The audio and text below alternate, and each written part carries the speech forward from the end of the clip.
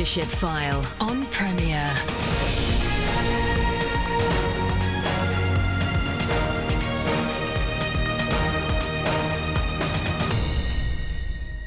Welcome to the show which helps you lead where God has placed you.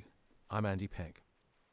Mention the word entrepreneur, and leaders such as Sir Alan Sugar or Sir Richard Branson may come to mind.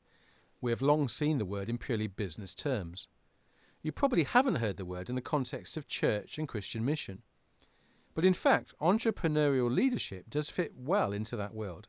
And many modern thinkers are alarmed that the approach of Sir Alan Sugar on TV programmes such as The Apprentice is seen as any kind of model. So how should we understand entrepreneurial leadership, and what role might it play within your leadership, or how can you be more entrepreneurial?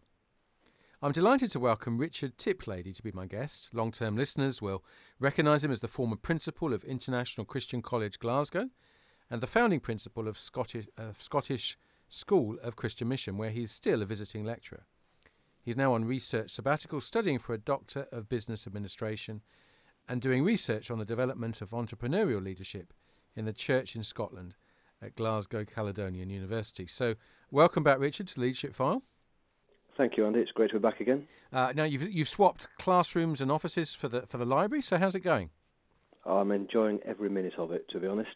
I've never really had a proper sabbatical in my ministry, and it's something I've always been conscious of. I've seen people who've had sabbaticals and benefited from them, and to be honest, I've seen people who haven't had sabbaticals and probably should. Yeah.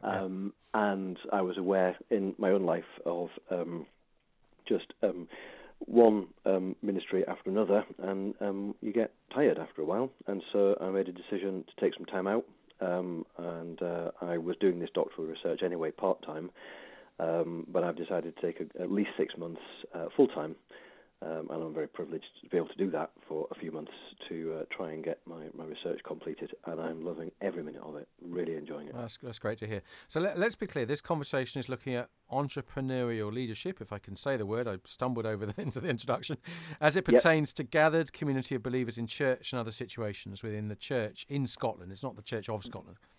That's right. That's right. The broader Christian church across Scotland. That's Yep. right. And I'm particularly looking at entrepreneurial leadership. When I say within the church, we're talking about Christian organisations as well as of all kinds. So congregations, charities. There are some social enterprises run by Christians that have got a Christian ethos. There's some church plants as well as some existing congregations. And entrepreneurial leadership is a form of leadership that can actually be expressed in all those different kinds of situations. So as I said in the introduction, many would think of entrepreneur in the business sense. So can you define entrepreneurial leadership for listeners, as particularly as it relates to the topic that you're looking at? Yes, yeah, of course. As you say, the common misunderstanding of entrepreneurship is that it's about either starting your own business or running a small business, and that's not at all what it means. Certainly, historically, in academic literature and so on, how I'm using it, I'm using two different working models, two different definitions. The first one is the classic definition of entrepreneur, which comes from the work of an Austrian economist called Joseph Schumpeter. And he observed that all capitalist systems tend towards monopolies and towards stagnation. And what the role of the entrepreneur does is to bring renewal into these systems that are stuck. He coined the phrase creative destruction. And so an entrepreneur will bring something into being that breaks stagnant, stuck patterns of working. And that seems to me to be something that we can learn from within the church, because it's not something that applies solely to business. It applies to social bodies of all kinds, including voluntary organisations and churches. And I think it's fair to say that while there are a remarkable number of church leaders and Christian leaders of all kinds trying to work out what to do in these days that we've been given, sometimes we feel a bit stuck. The second definition sounds contradictory, and so probably is, and that is that an entrepreneurial leader is someone who is able to lead in highly turbulent, challenging and competitive environments, and they're able to seize opportunities that the rapidly changing environment offers. So Rather than breaking a stuck system, they're actually whitewater rafting, they're surfing the rapids and grasping opportunities. And that does feel a bit like the context, the culture that we live in today. Now, they sound contradictory, but they both seem to have an element of truth to them to me. And so I think I prefer to call them paradoxical. And I think that both those ways of thinking have something that we can learn from. So entrepreneurial leadership really is just a distinct form of leadership. It's a distinct approach to leadership. And what I'm concerned to do is try and work out where are we seeing that in the church in Scotland, where is it happening? And I want to try and work out, well, how is it happening? Why is it happening? What can we learn from that so we can have more of it? All right. And do you have examples of the kind of things, either real examples or the kind of things that you might mean by entrepreneurial leadership, having just defined it really helpfully? Yes. So, for instance... Yeah. So, for instance, I promised anonymity to some of my interviewees. No, sure. I'll be descriptive rather than name things. Of course, yeah. But in a few cases, it's church planting. So there's been a number of church planters that I've interviewed, but one has been in an extremely wealthy, privileged sort of waterfront community, highly atomized, where there is no common communal space at all in the development. Everyone lives in their flats, everyone's extremely wealthy, but these people still need Christ. There's been some really interesting stuff going on amongst refugees and asylum seekers. There's some people church planting in some of Glasgow's most deprived districts.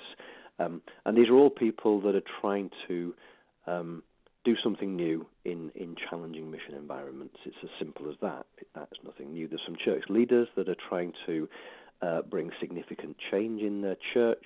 Their church maybe is a bit stuck, and they're trying to bring some form of change or renewal. So that, again, would fit. There's a number of charities. There's one which is it's a Christian charity, but it actually runs, for want of a better word, and I appreciate this might upset some people, but I hope they'll hear what I'm saying. It's the Christian equivalent of a psychic fair. So they run these events in pubs and Costa and Starbucks and anywhere else. But instead of, the sort of things that you would get in a psychic fair, there is prophetic readings and dream interpretation. And there's a huge world of spirituality, the kind of person that says, I'm spiritual but not religious, and the kind of phrase that we might want to react against and say, hang on a minute. But actually there's a huge number of people that would describe themselves that way and do not look at the church as a place where they will expect to find spirituality. But we want to introduce them to Jesus, or these people want to introduce them to Jesus, and so they're trying something new. They're taking up seizing an opportunity. They're trying something new. There's someone using songwriting and creative arts with prisoners to try and reduce reoffending. There's somebody who's set up cooperatives in Ghana to import shea butter over to Glasgow to set up a small social business to employ ex-offenders and ex-addicts to create an employability program. So a real variety of initiatives, all of which are trying something new, trying to break new ground, seizing some opportunities, and operating somewhat on the margins of traditional forms of mission and church. Right. So those are classically the second definition, in a sense, the surfers of the people who are looking at the culture and trying to make the most of the opportunities that are there. Perhaps the church the church planting is kind of trying to take, I suppose, an existing model that's got stuck and say, well, how can that be reimagined in other environments where people can be? It can be a we're not new with our language of emerging church or missional church, but that might be one particular approach, or it might be just saying, here is a community that is not being reached. So how do we go about doing it in a different way? Clearly everything we've done up till now is not working. So let's try experimenting. And by definition, the people that I've interviewed need to have made some, shall we say, progress. And the word success is a very difficult and tricky one because a lot of these things are quite fragile, and I think we need to be quite cautious with that language. But they're doing something worthwhile, and they have learned something on the way. And I want, in my research, to try and work out what makes these people tick, what motivates them, what has worked, what's helped them, what's hindered them, how can we better support people like that? And ultimately, how can we across the church as a whole, create an environment where individuals like that feel that they can step out and know that they're going to be supported and backed up rather than in any way discouraged. Well, I mean, in this conversation, Richard, I do need to mention, of course, Premier Radio CEO's Peter Kerridge, who recently wrote a book, If Entrepreneurs Ran the Church. So yes, commend that book for those who are interested. But I have read it. You have read it, okay? I have. Yes, I won't ask you to review it on air. But why do you think entrepreneurs are often excluded? Because the implication of Peter's question is, well, entrepreneurs don't run the church. Do you think they have been excluded? Is that fair? It's an interesting point actually that he makes, and certainly talking to quite a few of these folks, the certain language they would be using is that we need to release the apes. Oh, right. That's an expression I've heard. Now, they're referring to the or APECT formula of Ephesians 4, 11 and 12, apostles, prophets, evangelists, pastors or shepherds, and teachers. I think it's fair to say that by and large, pastors and teachers run the church. I mean, they do. That's where most of the jobs are. That's where most of the people seem to be called. It's certainly where the role models are. And so someone who's feeling any kind of call to full-time Christian work of some kind or other, that's where the jobs are. That's where the role models are. And that requires a certain set of gifts and skills. But ultimately, that's what the church has been looking for, particularly in shall we say, a more stable Christendom environment. But we do need to find ways of releasing those with apostolic, prophetic, and evangelistic gifts. I've switched language from entrepreneurial leadership to biblical language, but yes. But there's some overlap in meaning, and I think those individuals are disruptive. They are, as I've discovered in my research, these are people who ask questions. They challenge the system. They tend to see things differently. They probably. Some church leaders feel they're just fully paid up members of the awkward squad, but they do see things from a different perspective. They ask the question, why don't we do this? And they're not prepared just to stick with the status quo, and that doesn't make them always the most popular or most comfortable people in churches. Well, you're listening to the Leadership File with me, Andy Peck. I'm joined this week by Richard Tiplady, and we'll be back just after this. Welcome back to the Leadership File with me, Andy Peck. I'm joined this week by Richard Tiplady.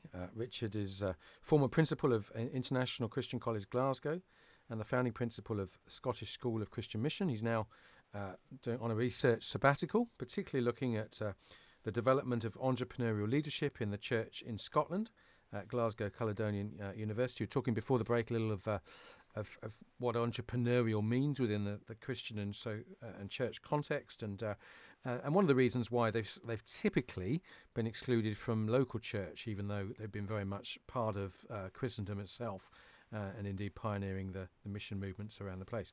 In terms of motivation for the Christian entrepreneur, yes, Richard, I mean the classic observation is that business entrepreneur is in it for the money and for the flexibility of lifestyle. What do you think kind of motivates the Christian entrepreneur? Yes.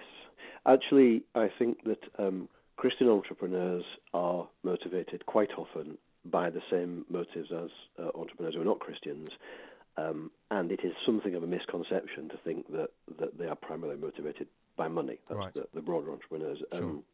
There are those that are, and they tend to stand out fairly clearly, but they're actually a minority. The broader research suggests that entrepreneurs are motivated by the same thing, and primarily it's a desire to do things better. Okay. That ultimately is what drives them. They look at a situation, I was describing earlier, they're the kind of people who ask questions and challenge the system, but they want to do things better. They say, do you know what, there's something wrong here, this isn't working.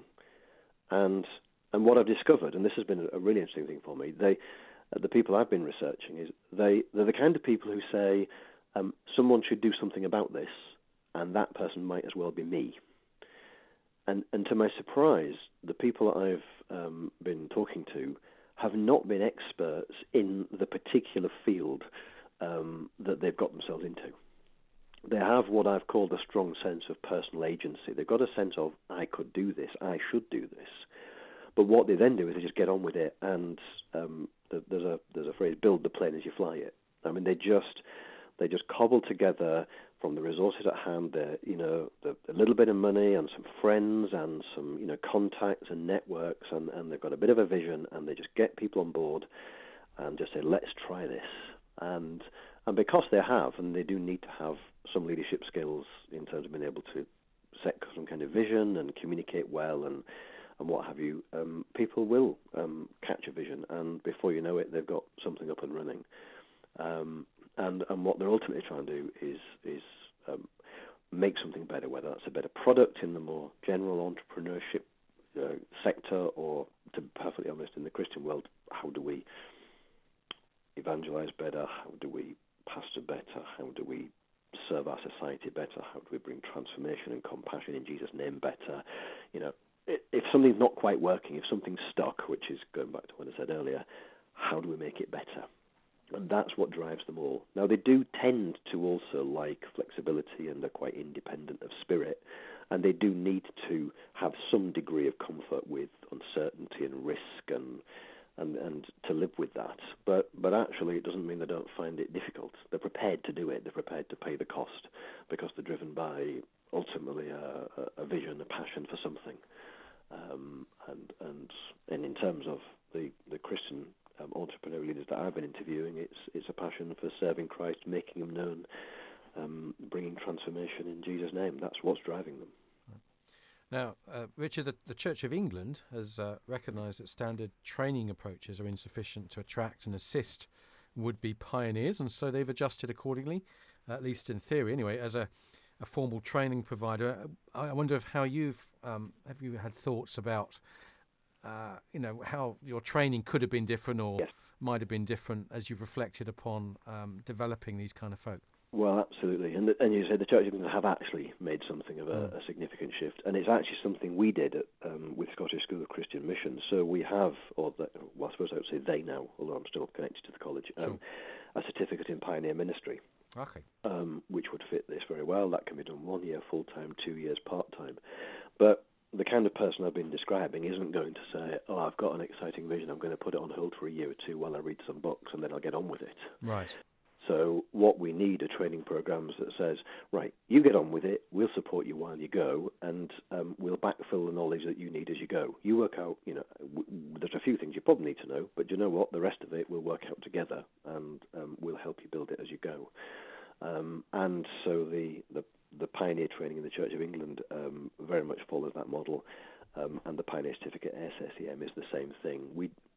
That model of training is actually something that's happening more broadly in training for ministry anyway. The shift to a more context-based, placement-based type of training is something that is beginning to take hold elsewhere, but it has particular relevance here. And we're talking, 20 hours a week in placement and maybe 1 or 2 days a week in college in total. So we're talking a very significant part of the training is as you go, learn as you go, think, learn, reflect, come across a situation, go and find the knowledge you need. It's that kind of cobbling together idea that there's a phrase used sometimes in the literature, which is bricolage, which is the French word for DIY, and that's a really good way of putting it. Right. I think that you just you DIY it as you go, and our training needs to be that, and we need to have training institutions that are flexible enough to do that, to equip and support these people. Okay. Now, in his book, Reinventing English Evangelicalism, 1966 to 2001, Rob Warner wrote about evangelicalism as being entrepreneurial. He wrote of the new church movement, of evangelicalism generally, especially under Clive Calver, who led the Evangelical Alliance. He talked about Spring Harvest, about Alpha. Do you think these are kind of examples in our recent past of entrepreneurial leadership? I do. I think he's absolutely spot on. And Alpha's a great example. If you think about the way evangelism is now done post-Alpha, it's completely changed the terms of the game. The idea of a meeting to which you invite an evangelist to speak is far less common now. Now it's all around small groups, and it's more of a Christian catechism type approach. It is the genius of evangelicalism, I will say this. But like anything, like all of us, we're made in the image of God and we're fallen. And so what we see in evangelical Christianity is a remarkable entrepreneurial spirit. And because it's not linked to any particular church structure or denomination, evangelical Christianity is obviously cuts across all the denominations, then it's fluid, it's flexible, people can build relationships and networks to do things. But that's why we split, and that's why we fragment, and that's why we duplicate. And we can lament that, and it can be frustrating, and it is, but you can't have one without the other. Right. The two go together. One is the fallen, shall we say, dimension of the other. I loved what one of my interviewees said to a senior church leader was, "You need me to be a maverick, but you need me to be a relational maverick." Right. And I thought that was superb, because he was saying, I'm going to go off and do my own thing, but I'm also going to talk to you and be friends with you all the time as well, and I'm not going to snub my nose at you and turn my back on you. And I think that's the right spirit. We need mavericks. We need people that are going to get off and do things when everyone else says they shouldn't. But we need to stay relational. We need to stay friend. We need that environment that means that folks like this don't feel snubbed or have their back turned on them, but actually feel supported and released and encouraged. That's what gives me hope for the future of the gospel in the UK. That's why I want to study this subject. It's about saying, okay, there are these people in the church. It is a particular characteristic of evangelical Christianity. How do we release these people more effectively because they're there? The future in 10, 20 years' time, we don't know what it's going to look like, but there are some of the people sat in our churches now chafing at the bit, frustrated, can see something needs doing, and they're going to be the ones that make it happen. Wouldn't it be great if we help them to make it happen rather than hinder them? Yeah. Well, that was going to be one of my next questions, Richard, and that is, some listeners are listening, they're leading, they know they're not particularly entrepreneurial, maybe they're pastors, teachers or whatever in a local church, or maybe they're kind of manager stroke leaders, and can they cultivate this themselves? Do they need to just find someone different? What's your advice to them? I think each person needs to be aware of what their own gifting is, but secure in that and not threatened by people who are different. So if you know that's your gifting and it's not you probably will have those people in your church. You might not have as many as you should, because the culture you've created in your church means they're going somewhere else. Right, indeed. Yeah. And that's something you need to look at yourself at and say, right, what have I done wrong here then? I remember speaking at one event and about leadership development, and someone said, "I've got no potential leaders in my church." And to be honest, didn't really feel I could say what I wanted to say, which was, yes. Well, whose fault is that? Because I said, well, I've never come across that. They're there. A previous job of mine was I was the British Director of European Christian Mission, and in that context, what I used to say as the Chief Exec of the mission agency was that what I wanted to do was find the entrepreneurs, find the pioneers, find the mavericks, support them, resource them, when they fall over, not if, when, pick them up, dust them off and send them off again, and protect them from all the organisational antibodies of criticism that will tell them off, and lend my authority, speak up about it, protect it, resource it, put some finances into it, endorse it. It's about creating a culture where these people can flourish rather than feeling stymied, and I think that they are in every single church, and I think it's within every single church leader's capacity to release these people. I'm absolutely convinced of that. Right. Now, as we close, Richard, you're obviously doing this research. Do you need people to get in touch with you if they think they've got illustrations for you, or where are you at? And can listeners be of help, of interest to you? I would love to hear from anyone who wants to either share views or give me their thoughts on the subject, or even just ask more from me. They will be able to contact me through the Scottish School of Christian Mission. You can still contact me through that. They'll find me on Facebook and LinkedIn. Having a name Richard Tiplady means I'm not that hard to find. Sure.